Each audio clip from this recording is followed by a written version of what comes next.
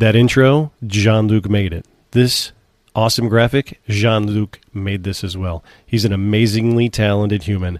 I love him. He's a great friend. Here we talk about all kinds of awesome stuff. Strap in. It's going to be great. I've been reading a really good book, man. Yeah? Yeah, I have. Yeah, it's awesome. Like, well, you know, obviously the whole ultra terrestrial vibe. Right. And you speaking about caves then and being out in the wilderness and stuff. Yeah. Well, I've been reading about Tibetan Buddhists because I like reading about Tibetan Buddhists anyway. Yeah. But I found, and one of the things that I've always enjoyed reading about with them is the fact that some of them have got this really amazing skill of being able to control their body temperatures, and so they can go out into the mountains, into the snowy wastelands, and meditate. And well, some of them can actually just move around in a certain way and meditate whilst awake. You know? Yeah, I saw that. I've seen one that. Not to stop you, but I've seen a video or a picture of a Tibetan monk meditating in the snow, and like literally the snow's melting around him. Oh yeah, they can, and they can heat their bodies up, and like there's a place in Tibet called Mount Kailash, which is sort of supposed to be. Have you heard of that? Yeah, I've heard of Mount Kailash. Is that the gateway to the right, to the gods or whatever? Yeah, the gods. Yeah. And it's sort of it's an unclimbable peak. Basically, there's no way to ascend it. Mm-hmm. But around the base of it, you get all of these kind of the monks going up there, and they dig little caves in the snow right up in the top. You know, the tens of thousands, thousands of meters up. Wow, it's freezing cold, deep snow, like a complete wilderness. And they dig these holes, and they get inside, and they meditate basically for however long they can endure it. A long time. Right. And the snow covers them, and they're underneath it's nuts. If you go on YouTube, there's a video. Just 1 second, John. Yeah. Sorry, work call, mate. You're all right. That's my son. Yeah, it's all right. He's like, I want to play the drums. He's like, what are you doing, Dad? Fuck on. He probably wants to play drums, actually. But not tonight. So there's a video on YouTube, which is pretty good of it, it's a drone basically that's gone up there onto this sort of little plateau. Yeah. And it's buzzing around, and where it's landed, the snow suddenly just bursts open, like, and a dude comes up, oh! And then the drone takes off again, and this guy starts shaking himself down and getting some sun. And then it flies over to another part of this mountain, and another guy comes out of the snow. Yeah. What the fuck? It's crazy. It's like a training ground for these guys going into samadhi meditation. Wow. So anyway, so I watched that. I thought it was a cool video. So then I found this a researcher called Ernst Molchadev, who's Russian, who is an optician, or not optician, that's doing it down. He's like an advanced eye surgeon. Wow. Pioneered these really incredible medical ocular surgery stuff going on. I think I know who this dude is. I might be wrong, but is this the guy? It could be wrong, but is this the guy who did created PK, like where you it's like LASIK pretty much, like the basic thing for LASIK? Is this the guy? It was a Russian guy who did it, and the only reason I know is because I had the surgery. But from what I remember, some kid got hit in the face with a football or baseball or something. He had eyeglasses, like actual glasses, and the glass cut his eye. And this dude went in and pulled the glass out. And then the kid was like 20/20 vision, and he was like, "What the fuck? How does this even happen?" Well, it could be because this I think it's called Aerosol or something like that. I'll have to find out. I can't remember, but basically, it's this product that. It's kind of like bioorganic, so you put it into the eye and it helps it to heal. It grows into it and becomes part of it. It's just, I don't know, I'm not a scientist, so I don't want to yeah. But anyway, so he was also really interested in Tibetan Buddhism. That was part of his own interests. Plus he was interested in the Theosophical Society. Imagine that. Yeah. So we had some interest in, obviously, Blavatsky and all that. She obviously had her experiences with Tibet. She believed that the masters there. So anyway, Ernst Molchadev, one of his team had gone out there and taken pictures of the the temples up in Nepal and in Tibet, and loads of the temples have this same eyes that you'll see quite a lot, which is supposed to be like the eyes of the Buddha. That's what a lot of people would think it is. But when you go up there, apparently Ernst Mulshidov said to the monks up there, "What are the eyes?" Yeah, and they were kind of like, "That's him. That's just the being." Yeah, and they were like, "Okay, what? Not Buddha?" And I was like, "Well, they didn't really want to talk about it." Yeah. So anyway, they don't even want to say it's not Buddha. They don't want. They just say they don't say it's not Buddha, and they don't say it is him. Whatever he's. It's just like, it's that guy. Yeah. You go Russian, man. You're not ready for this yet. Yeah. So he went back and using some kind of wacky advanced Russian computer program, he made I don't know how he did it, but basically it mapped eyes and then the images of these temple eyes and created possibly what the being could be that it looked like. Yeah. Wow. It was this weird looking, let's say, kind of a bit like a grey humanoid, but with this weird spiral nose, like a kind of gill nose. Yeah. Weird. Yeah. Right. But just the whole analysis of how he got to this was bonkers, but really interesting. So anyway, with these pictures of these strange creatures, which I'll send you, you can flash them up. Yeah. He then went on a massive trip around India, trying to sell the eye product to hospitals and to surgeons and stuff. Right. Use that as a way to get respect from like the Indian scholars to then say at the end of them, by the way, have you seen this thing? Right. Yeah, man, it's so bonkers. Like, check out these pictures that my weird computer program made, and apparently, like, some of the scholars were like, "Oh, you need for that sort of thing, you need to go and speak to Swami, Master, whatever." And off he went. Yeah, so he got his first recommendation. Takes this picture along to this Swami, and then shows him it, and he's like, "Where did you find this picture? Where did you get this?" Yeah. He's all kind of like freaked out. Yeah. He's like, I used the computer program to do, and he's like going, "What?" And he's obviously trying to figure out exactly what the hell he's talking about. So then he starts to talk about this creature actually is potentially, he doesn't want to talk too much about it, but potentially real. Yeah. It's like, okay, so what are we talking? So then this guy's like, "Okay, you need to go and speak to this guy further north."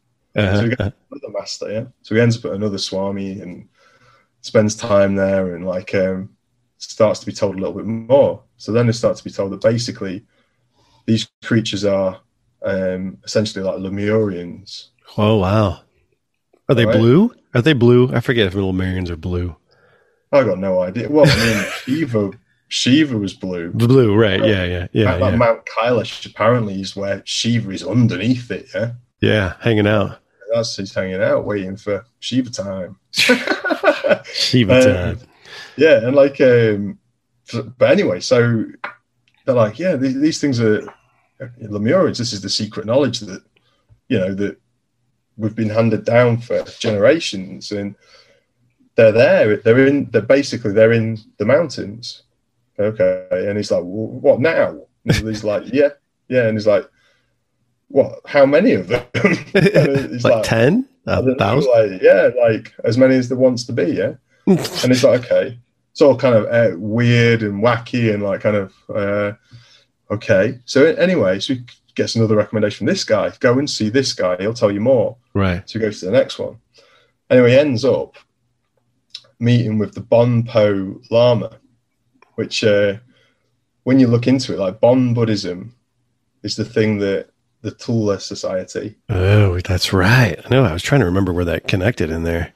Yeah, those guys. They're the ones who went to Tibet and came back, and then the Bon religion, right? Are the ones that are linked to the Aldebaran system in the ufology mythos. Yeah, in those theories, right?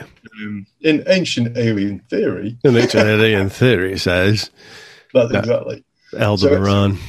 So anyway, so what he starts to find out is that these masters and swamis start to tell him that what actually is happening is that people are getting into this state of samadhi, samadhi. Like it's basically kind of like the state of kind of ecstasy almost, like where you zone out into a high vibration kind of state, kind of like a higher vibrational state. Yeah. If you look up somebody online, you'll see people doing it. A lot of them use their eyes. They affect their eyes, it raise them up and go into a bit of a trance state.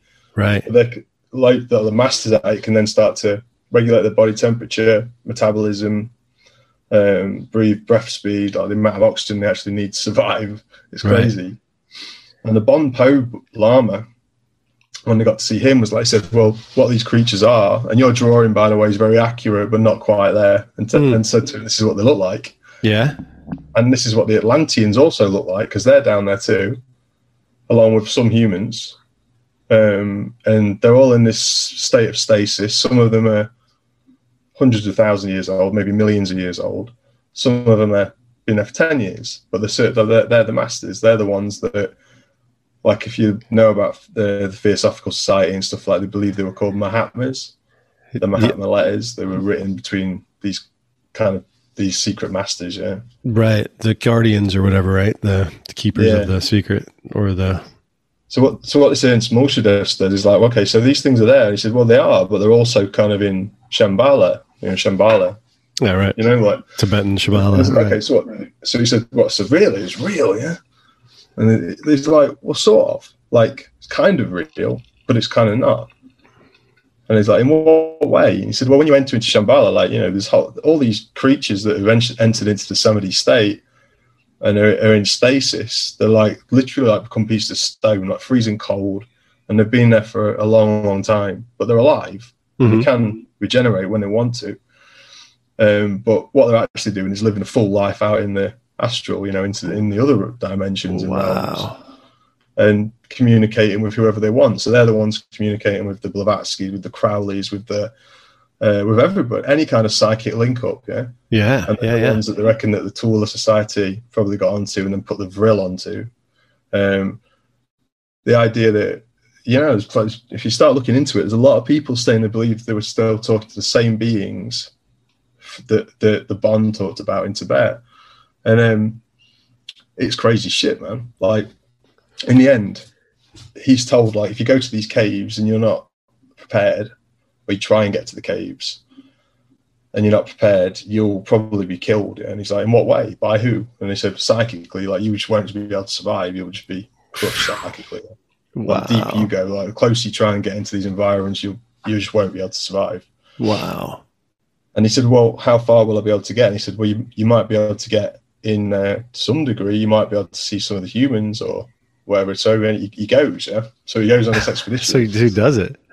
Yeah, but he goes in, like, he reckons he nearly dies on his way. He tries to get into the caves, and he just said it's like psychic punishment, man. Like, just his brain being crushed. He has to get out. He's physically ill, and So anyway, the reason the theory is, and that what a lot of obviously these Tibetan and Bon monks and so on, and Bon lamas believe, is that it's a gene pool. So it's kind of like you get these creatures where it's like, it's massive deluges and world destructive events, and things are going like, all right, well, we need a few of us that are able to get into Samadhi, stasis, up into the mountains.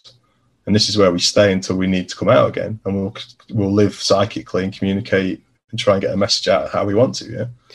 To preserve their being? Their being. Yeah. Like the physical part. They're preserving the physical being. Literally a gene pool. But then he starts to talk about the fact that these things can obviously, because they're advanced masters, they're the ones who then create tulpas. So from their psychic world. They might have been in a Samadhi situation for millennia, yeah? But then they just pop out of tulpa to go and have an experiment, and there's a UFO. Or they might want to manifest physically at some point. Like there's stuff like where stories about people being in Samadhi, and after about 10 years, finding a way into somebody else, like another living being, like almost like possessing them, yeah? Wow. And there's a story about this guy wanting to go and find out. Apparently, whilst he's in Samadhi, he's confronted with some kind of knowledge he hasn't got. He needs to get it. And to get it, he needs to revive, and he can't revive. So he goes into the body of this prince who's just died. Whoa! As he's dying, and then revives him, so he doesn't die, and the prince is alive, but it's not him. It's this llama. He then apparently has a great time. Living like a prince. I thought that was a great story, man. It is, man. But yeah, so the idea is that, I thought it's just a great book, really well done. Like, bonkers, man. Like the sort of thing that, if I sat down and talked to anybody that wasn't into this stuff, it's like, what the fuck are you on about, man? That's 99% of my conversations, man. But at the same time, like, what fascinated me was from that, because I read that stuff and I'm like, well, I believe you can affect your body, mind over matter. I've seen that. It's physically, it's proven, scientifically proven. You can see it. Yeah. You can do it to yourself. You know you can do it. Yeah, totally. We're capable of some incredible things. Yeah. And obviously, we've seen pictures and videos of the monks walking naked in the snow. Or the fire. They'll do the other thing where they walk across fire and all that shit. Yeah. But then I found this link to this guy, this crazy story, man. Like, he's called the boy Buddha, something like that. You got to look this up. Basically, this kid from a little Nepalese town, he ended up, apparently when he was little, he just was like, I just want to be a monk. And he wasn't from a kind of massively religious family, but he was like, I just want to be a monk, yeah. He desperately wanted to be a monk. I think there's a movie about this, isn't it? Like Baby Buddha, a Buddha boy, or a baby. I think. Or I think it's something different. There's one years ago called Little, but this is a different. This is that one's about the Dalai Lama. Oh, okay, yeah, okay. I think, yeah. Little Buddha, yeah. I think that one is about Dalai Lama. You're right. Sorry, I didn't mean to interrupt you. Of a boy who, and he ended up in a Tibetan monastery about, before he was at 10 or whatever, like 5 maybe. Wow. And by the time he was hit about 13, he was like, I need to go and basically go Samadhi, like just go to the Samadhi state. But what he did is he just disappeared and went out into the woods in Tibet, in this part of Tibet, started meditating, right, under a tree like the Buddha did. Yeah, right. After a while, people started to notice him because he was out in the wilderness. And then stories started to say, well, he's been in Samadhi now for like a week. He hasn't had a drink. He hasn't opened his eyes. He hasn't eaten. He hasn't used the toilet. Nothing. Yeah. Like, oh, really? Then they turn up. Now it's been 2 weeks. Now it's been 3. Now it's been 4. But then he's got a crowd of people around him, and they have to make boundaries. Meanwhile, right? Like, there's a film crew turns up from America, I'm guessing, like Discovery Channel or something, and start filming him. And this kid's regulating his body temperature. You can see him like producing sweat when he needs it to cool down, I guess. And at one point, he spontaneously combusts. What? Yeah, on camera? Yeah, it's crazy as shit. Like, seriously, you got to check it out. Like, I mean, it's probably, I don't know. I mean, obviously, this is the history of this stuff. Is that there's charlatans and who do this stuff. But this is a really strange case. And anyway, like all people like that nowadays that come out, he did these kind of miraculous things.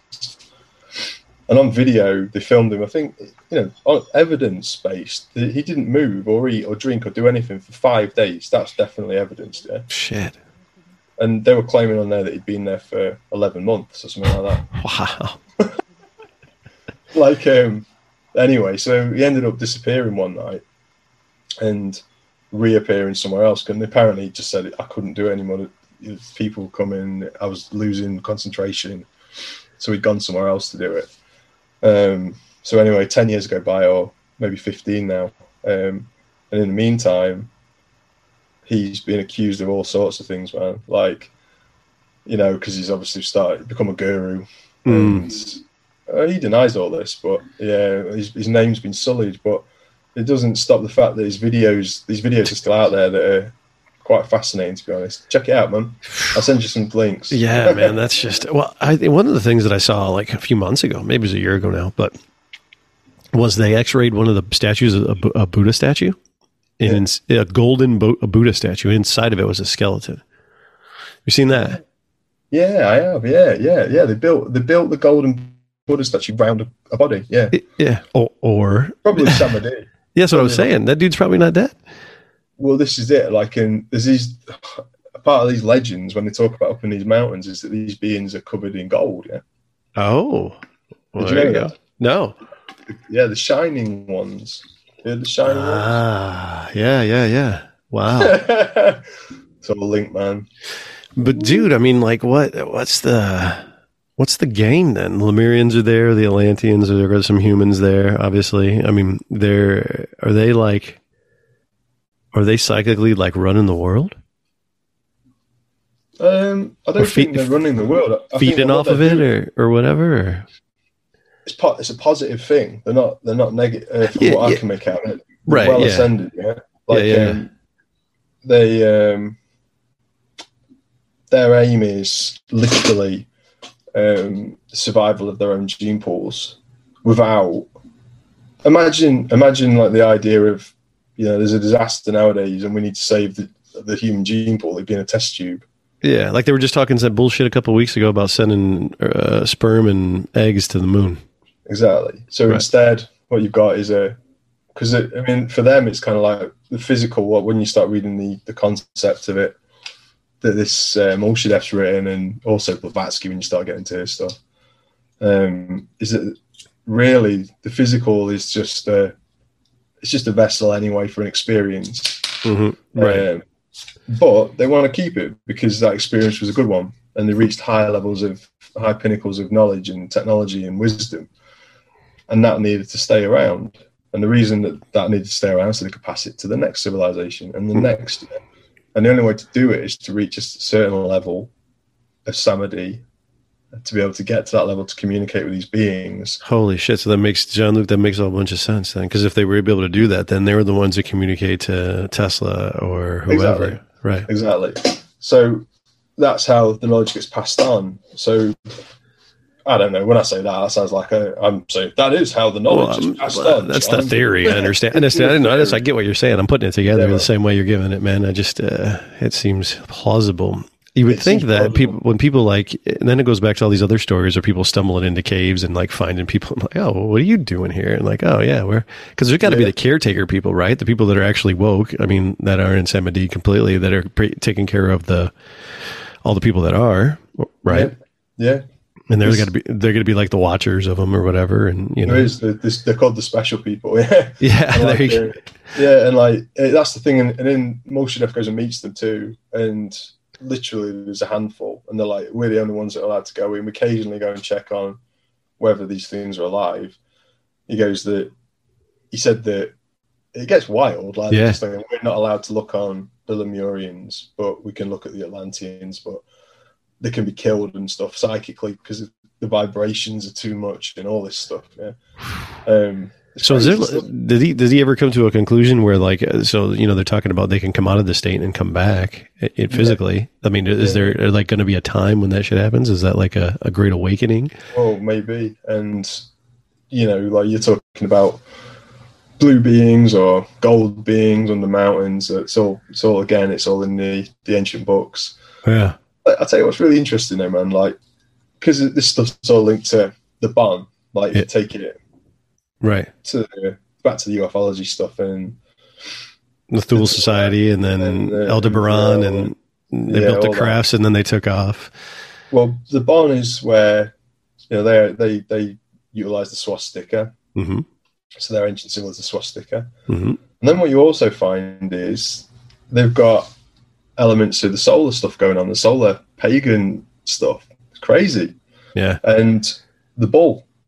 Of course. The lady. Yeah. And the reason being is because apparently, because of the Silk Road. Like, so you had troops coming out of like the Roman Empire, worshipping Mithra. And which is the bull, turning up on the Silk Road and passing it over to Tibetans and Mongolians, and so the Tibetans took it and morphed it into their belief system. So they believe in a cosmic bull too. It's pretty crazy, man. Wow. Like, so the Bon Buddhists have got that link to the bull too. So yeah. Anyway, I always just see these links and like it just fascinates me, man. No, it's one of the best books I've read in a long time. This one, because It might be absolute bullshit, but it's a great theory, man. It's a great story too. Even if you just made it all up, it's still a good story, right? Yeah, and he does it. I mean, the book's full of photographs. Here's me on top of the mountain. Here's me shaking hands with the Lama. Here's me meditating. So, like, what year did this all go down? Like, how recent is this? Recently enough. Now, I think he did the expedition in '99, and then he's gone back again since. But the second book, it's not being bloody translated, man. It's in Russian, so I can't read it. Fuck. Idiot. God damn it. Like, what kind of marketing sense is that guy smart enough to know that that's not going to go anywhere? I don't think that's what it's about. This is probably the difference between, like, I don't know, like, because I don't mean it like in a monetary thing. I just meant it like to get the message out. Like, there's only a handful of people that are, I don't know. It's weird. It's like Russians are different, aren't they? It's kind of like their message is, getting the message out for them is a bit different. I don't know. It's weird. What is the message? For him, is of this story you just told me? Well, that story for him to give that message out is like, in fact, it's good because he's put a chapter in there which is called "Do I Believe What I Wrote?" Yeah. It's a Russian thing. Do I believe what I wrote? I don't know. Yeah, that's it. I question myself. So he writes this chapter and he talks about it, and mate, he just basically was using science from my own experience. Talks about his own bias, because obviously he's into Tibetan Buddhism and meditation. Yeah. Oh yeah, right. But he then talks about the fact that he started to, in fact, like, what's weird is, like, I started to try and research the guy a bit further past the book and past the eye surgery stuff, and some of the criticism of him. And weirdly, the criticism of him wasn't coming back from his expeditions to tell conferences about these creatures. And apparently the Russian press were, it wasn't like he was getting interviewed by the National Enquirer. Right. He was getting interviewed by the decent publications, and he wasn't being mocked. Wow. So, again, it's a cultural thing, isn't it? I'm guessing maybe the Russians aren't quite so freaked out by this. I mean, like the late Baikal stuff in Serbia, not Serbia, cold bit above. Siberia, yeah, Siberia, yeah. So you got the Lake Baikal again. By the way, going back quickly, these beings, he reckons, could be in Samadhian caves and also under the ocean. He makes specific lots of chats about that. Wow. These things they were semi-aquatic and they could be under the ocean, Whoa. And that's why you see craft coming out of the ocean. That's why you see, all the stuff that's been going on recently. Wow. But then he said, where did I get to? Yeah, so he goes back to Russia, and one of the things that he was pulled down for, so I was trying to find negative press. I was like, let's find some negative press. I see people calling him a crazy man. Yeah. Let's see what they're saying. Well, should people say that about me? Well, yeah, they do, John. But they do about me too, so that's fine. That's all right, the negative press was that apparently he'd been doing surgery on a patient's eye, and I can't remember the exact thing was, but he goes, right. He says, I just suddenly had this idea, like, using the stuff I'd invented, this aero gel or whatever it was, I'll place it like monoliths that I saw in Tibet in the eye in this certain thing, and let's just see what happens. That's a Russian thing to do. Let's just see what happens. We're just gonna cut somebody out. The energy, somebody's eye from the cosmos. Fuck yeah, right. And that's what he did, and apparently it worked. And it was great success. Okay.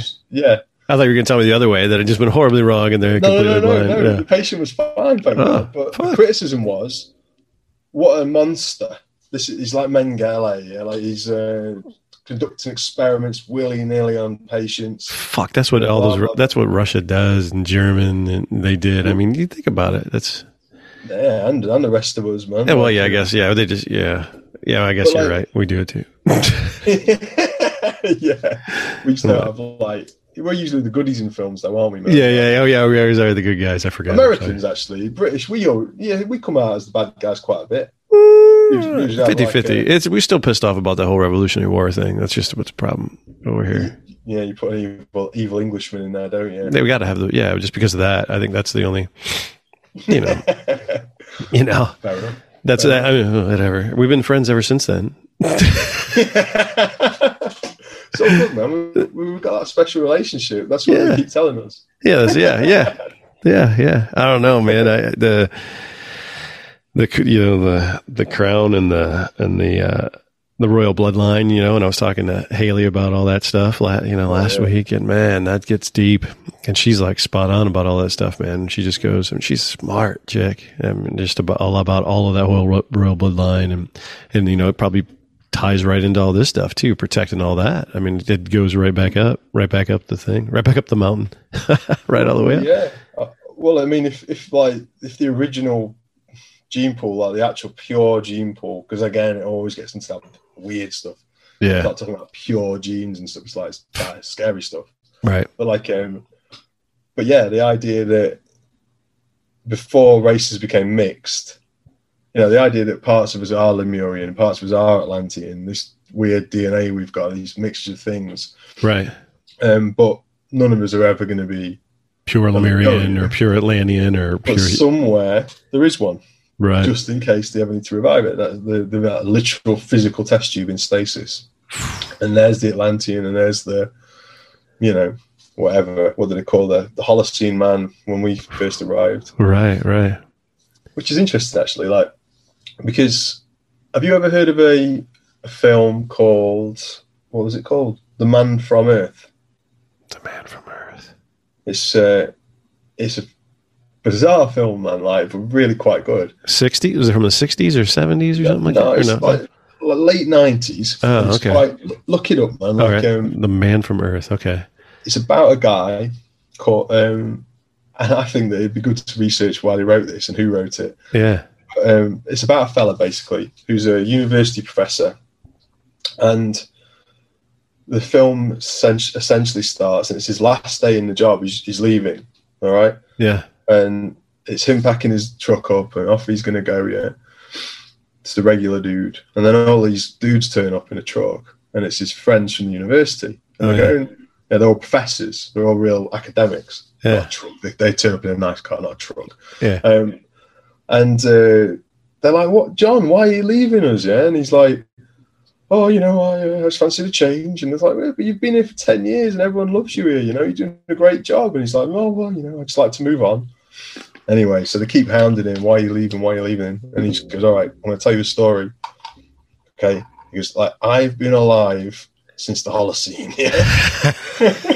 I've seen cultures come and go. I've seen everything. I've been alive that entire time. I don't age. I stopped aging at the age of 35. Here I am." And they're like, "Oh, you're a funny guy, John." All right. Occasionally, I went into stasis, the meditation, stasis, that's samadhi, right? And he goes, like the Buddha did, like other people did, he goes, and then he says in the story, and one of the people in there is a archaeologist, one is a writer, one's a philosopher, and one's I don't know what she is. I guess theologian, but she's a full-blown Christian. So she's like, "This is obscene. How can you be saying these things? This can't be true." Anyway, he transpires in the story. He tells her that he was Jesus. He goes, "Yeah, I was trained by the Buddha." Right? He goes, "Well, I basically I've been alive at that point for thousands of years." So then I heard about the Buddha. So they showed up and hung out with him, and he taught me how to do all this stuff. Learned his ways. Then he aged and died. I didn't. I just kept going. And then I decided to become Jesus. So I basically went, I was all this, and then when they crucified me, I can't die. That's my curse.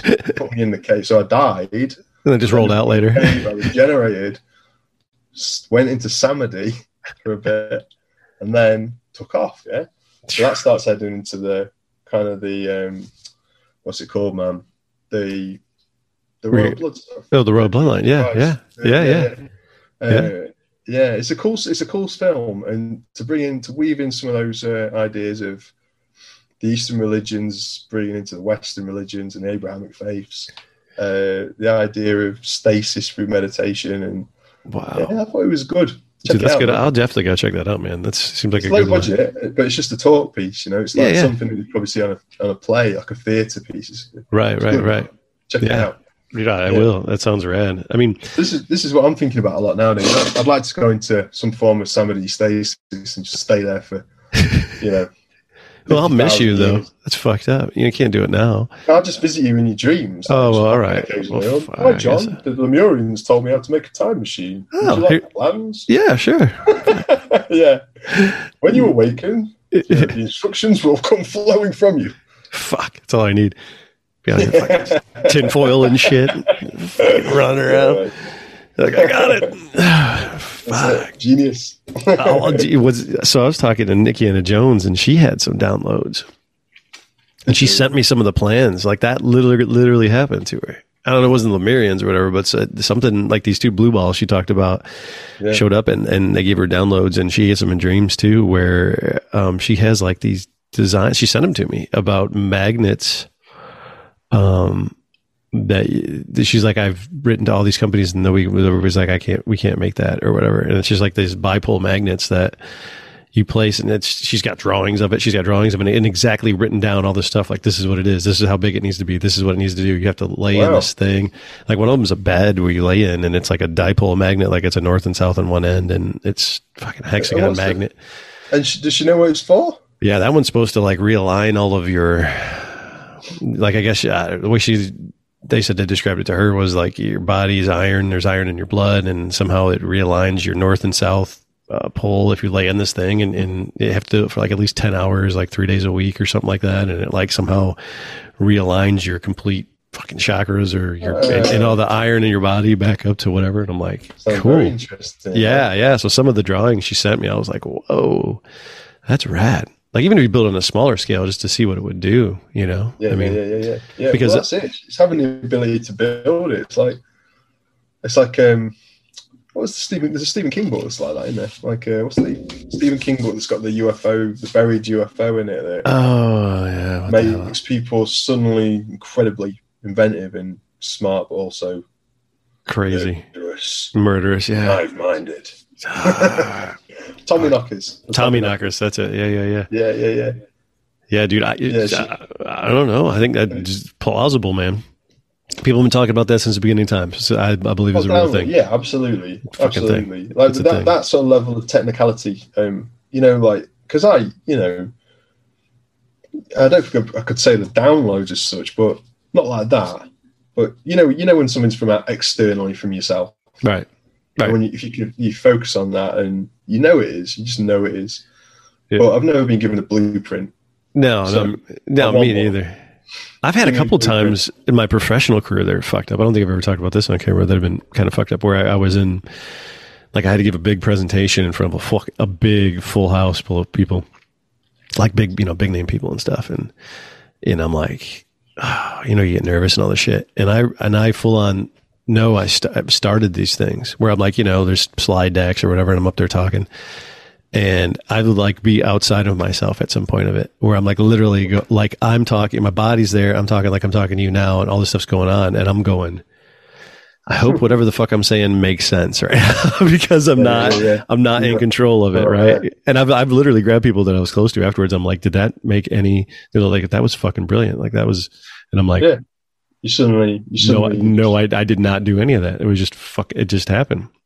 And I'm talking a really good friend of mine, and she's like, cool, that's how it's supposed to work. And I'm like, all right. Well, I mean, the thing is, though, is, like this idea that you can summon energy or knowledge or basically just utilize the ether. Right. Whether it's going to be as a medium to bring in energy or information. Right.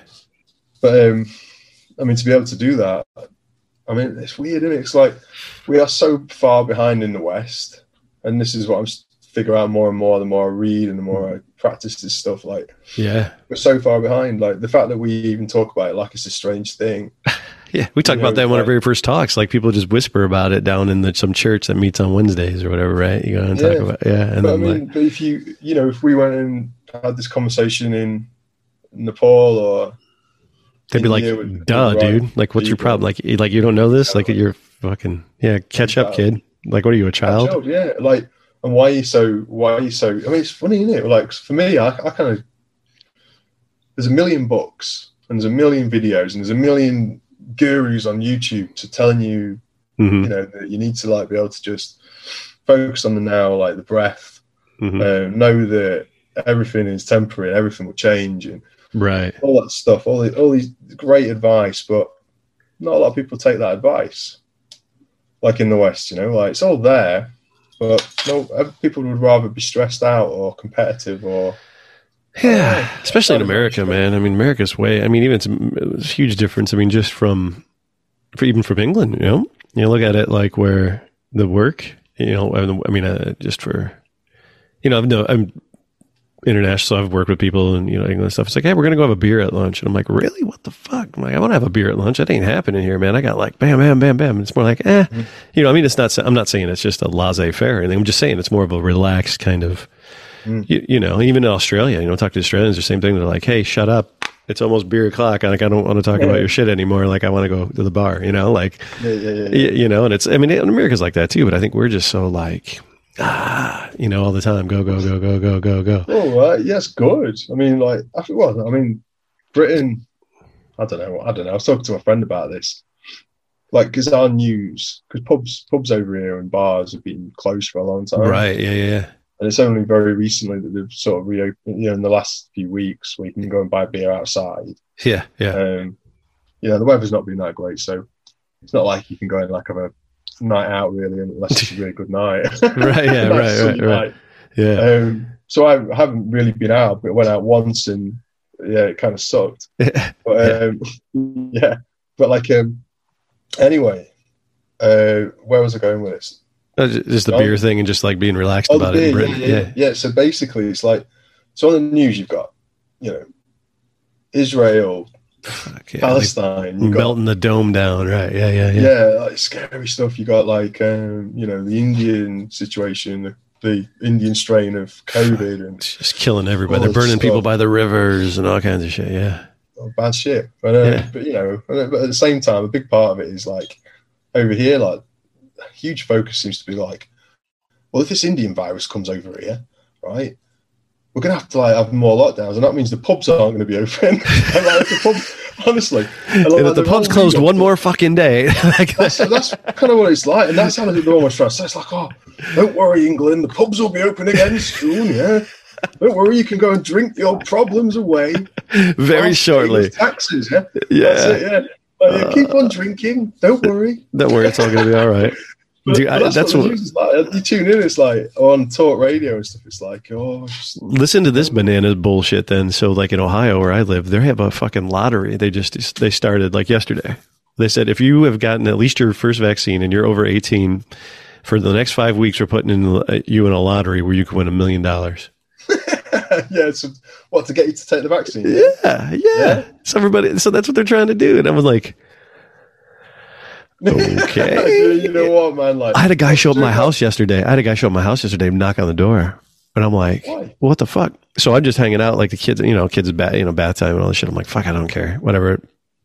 Dude just stand there dressed real nice, I'm thinking, who's doing door-to-door sales during a fucking pandemic, right? And I'm thinking, whatever. This guy leaves a flyer, and I go look at it later, and it's a full-on color 2-page thing telling you where to get vaccinated, how it's you should do it, where you should get it done at, all this stuff. And I'm like, they're going they're like, what the fuck? I mean, I get it, and I totally get it. And like, I got vaccinated. I'm not gonna say anything against it or whatever, right? But and then they come out and said like the first week of June, there's no mask mandate anymore in Ohio anyway, in the state. Like, you can don't fucking wear a mask anywhere. Just fucking do whatever you want. But it's like, I don't know what the fuck. To me, it just seems like. You know what, man? Like, I don't know. The whole topic is like fuck around. To be honest with me, it's like it's affected everybody's lives. It's been a total nightmare. Like everything, it's created that division. It's like is the COVID? Is COVID a hoax? Is it the worst thing that's ever happened to the human race?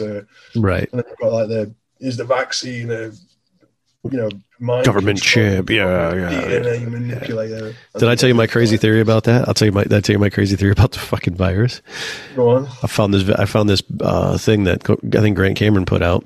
That was a letter from who was the guy that hung out with Lazar before? Not Lear, but the other guy, Gene Huff, maybe Gene Huff. I think maybe it was. I think it was Gene Huff. Yeah, that's right. Yeah. Gene Huff wrote a letter to somebody, like a handwritten letter, and I can't remember who it is right now. I have to look into it. But basically, he said, I have more information about, Lazar and the alien retrovirus. And it was like dated 1989 or whatever, 88, 89 or whatever. And like that term wasn't even used. I mean, it's still used, hyphenated retrovirus, right? Which is what fucking COVID is a retrovirus. And I was like, so my mind started going fucking crazy. And I'm like, well, if they had this, they put it in the lab, they figured it out, they weaponized it. Somehow China hacked our shit, figured out the formula, went over there, made it themselves, made an oopsie, fucked it up, spread it all over the world. And now we got to clean up it. There's theory one. Theory two is that might have happened, but at the same time, they're trying to come up with a vaccine, because if these fuckers are coming back in a big way, or they're here, and we had any interaction with them, just like War of the Worlds was, the whole World story is like that we gave them a cold and it fucking killed them all. What if it's the other way around, where it's like, these fuckers are coming, we can't stop them, we can try to protect people by giving them this fucking vaccine, so that when we do interact with these assholes, humans aren't going to die. So what the fuck? Where did you hear that? I made that all up. Yeah, that was good. No, like it was. I was just like going, I'm trying to keep up, man. Like, sorry, I talk fast. But it's crazy, right? I like it better than any of the theories I've heard. I mean, come on, like the theories are, it came from some weird fucked up bat, a bat or a monkey, or I don't know, man, like something. And think about that. If there was a fucking whole group of fucking people here, and then they decided the whole disclosure movement have it at the same time, but they're like, well, wait a minute, we have a problem. If these assholes sneeze on humans, most of them are going to die. So how do we get everybody to get a vaccine against it? Well, we have your solution. There you go. Maybe that's it. John, you've nailed it, man. Fuck. This is where the van shows up. It's where your house suddenly just gets ripped apart, And I woke up 4 Lemurians. Comes out of the ground here. John, you found me. 5 Lemurians come for me. Fucking just woke them up. Maybe they put that in there. Maybe the ones that put it. It was them. I'm going for you. I thought the Lemurians and the Atlanteans didn't like each other. Or wait, the Lemurians were there before the Atlanteans, and that's how it worked out. Yeah. That's right. Craziest shit. I mean, like, I'll be honest with you. Probably up until about 18 months ago, if I was going to sit here and actually discuss the hibernation, the hibernation states of a Lemurian and an Atlantean, I'd have been going, yeah, sure. Now I'm just like, bring me that shit. I want to bring more about Lemurians, yeah. Oh my god, more. It's Fuck so it. cool. It's so good. That's fucking rad. I believe it just as much as anything else. I think that people just fall in, like, get around these caves and they stumble upon some shit too, and like that's a lot of people missing around that shit. That's all tied in. Well, the idea as well, I mean, I don't know. Like the modern theories that, how many times have we heard that, there could be under the oceans? Yeah. Even from like the mainstream stuff, like TTSA, it's like, these craft are coming out of the oceans. And then, you know what, you got the whole idea, like Lou Elizondo saying stuff like, human beings, or what is the nature of being human? I can't remember what he said. Humankinds. There could be other kinds of humans. Other kinds. The other kinds. Like, it's a good quote, man. Very cool. I was very excited by that quote when he said it all these years ago. Yeah. Humankinds. Yeah. Mankind's. Yeah. Mankind's. I think he said mankind's. There'd be mankind's instead of mankind. Yeah. So, that sort of idea, like the idea that you've got like God, the ancient technologies, they can pass it down. Like, you look at the ancient mysteries going back to like the Freemasonry stuff, like a lot of that idea goes back to the Atlantis stuff, John. Be hiding it. The secrets, John. Fuck, that's in the Ark of the Covenant. You've got that, haven't you? Yeah, it's in the Grail. Yeah. Where'd you keep it? It's not my watch this time. It's It's not. I forgot. That's what the other brother said. Yeah, that's what the other guy said. Oh, God damn it! Nothing. I'll never find it. Fucking Grail. Well, Haley says the Grail's a woman. The Grail was the woman. Who says this? Haley, when oh yeah. She's in the Grail. The woman. Yeah, the Grail is the a woman. The vessel is the woman. The woman and it's the keeping the whole divine feminine secret. Yeah. Yeah, and I give her that too. I like it. And I have to go. I'm so sorry, man. I got to bolt. I wish we could do this longer. I gotta go. I gotta head out. It's a great way to end it. And that's the end. Okay. Where's the grill, John? I don't know. I gotta go. Where you gotta go? Where are you going? I gotta go pick the grill up. I gotta go pick the fucking grill up. Good on you, man. No, seriously. It's been a pleasure, John. Dude, man, I love you, dude. Seriously, it's been rad. Yeah, very good. Yeah. All right, mate. Thanks a bunch, man. Divine Feminine. Yeah, go find the Divine. If you find her first, call her. Tell me. Yeah, I'll let you know. Yeah. She usually pops over on a Thursday. Catch you later. See you, bro. Bye-bye. See you, dude. Bye-bye.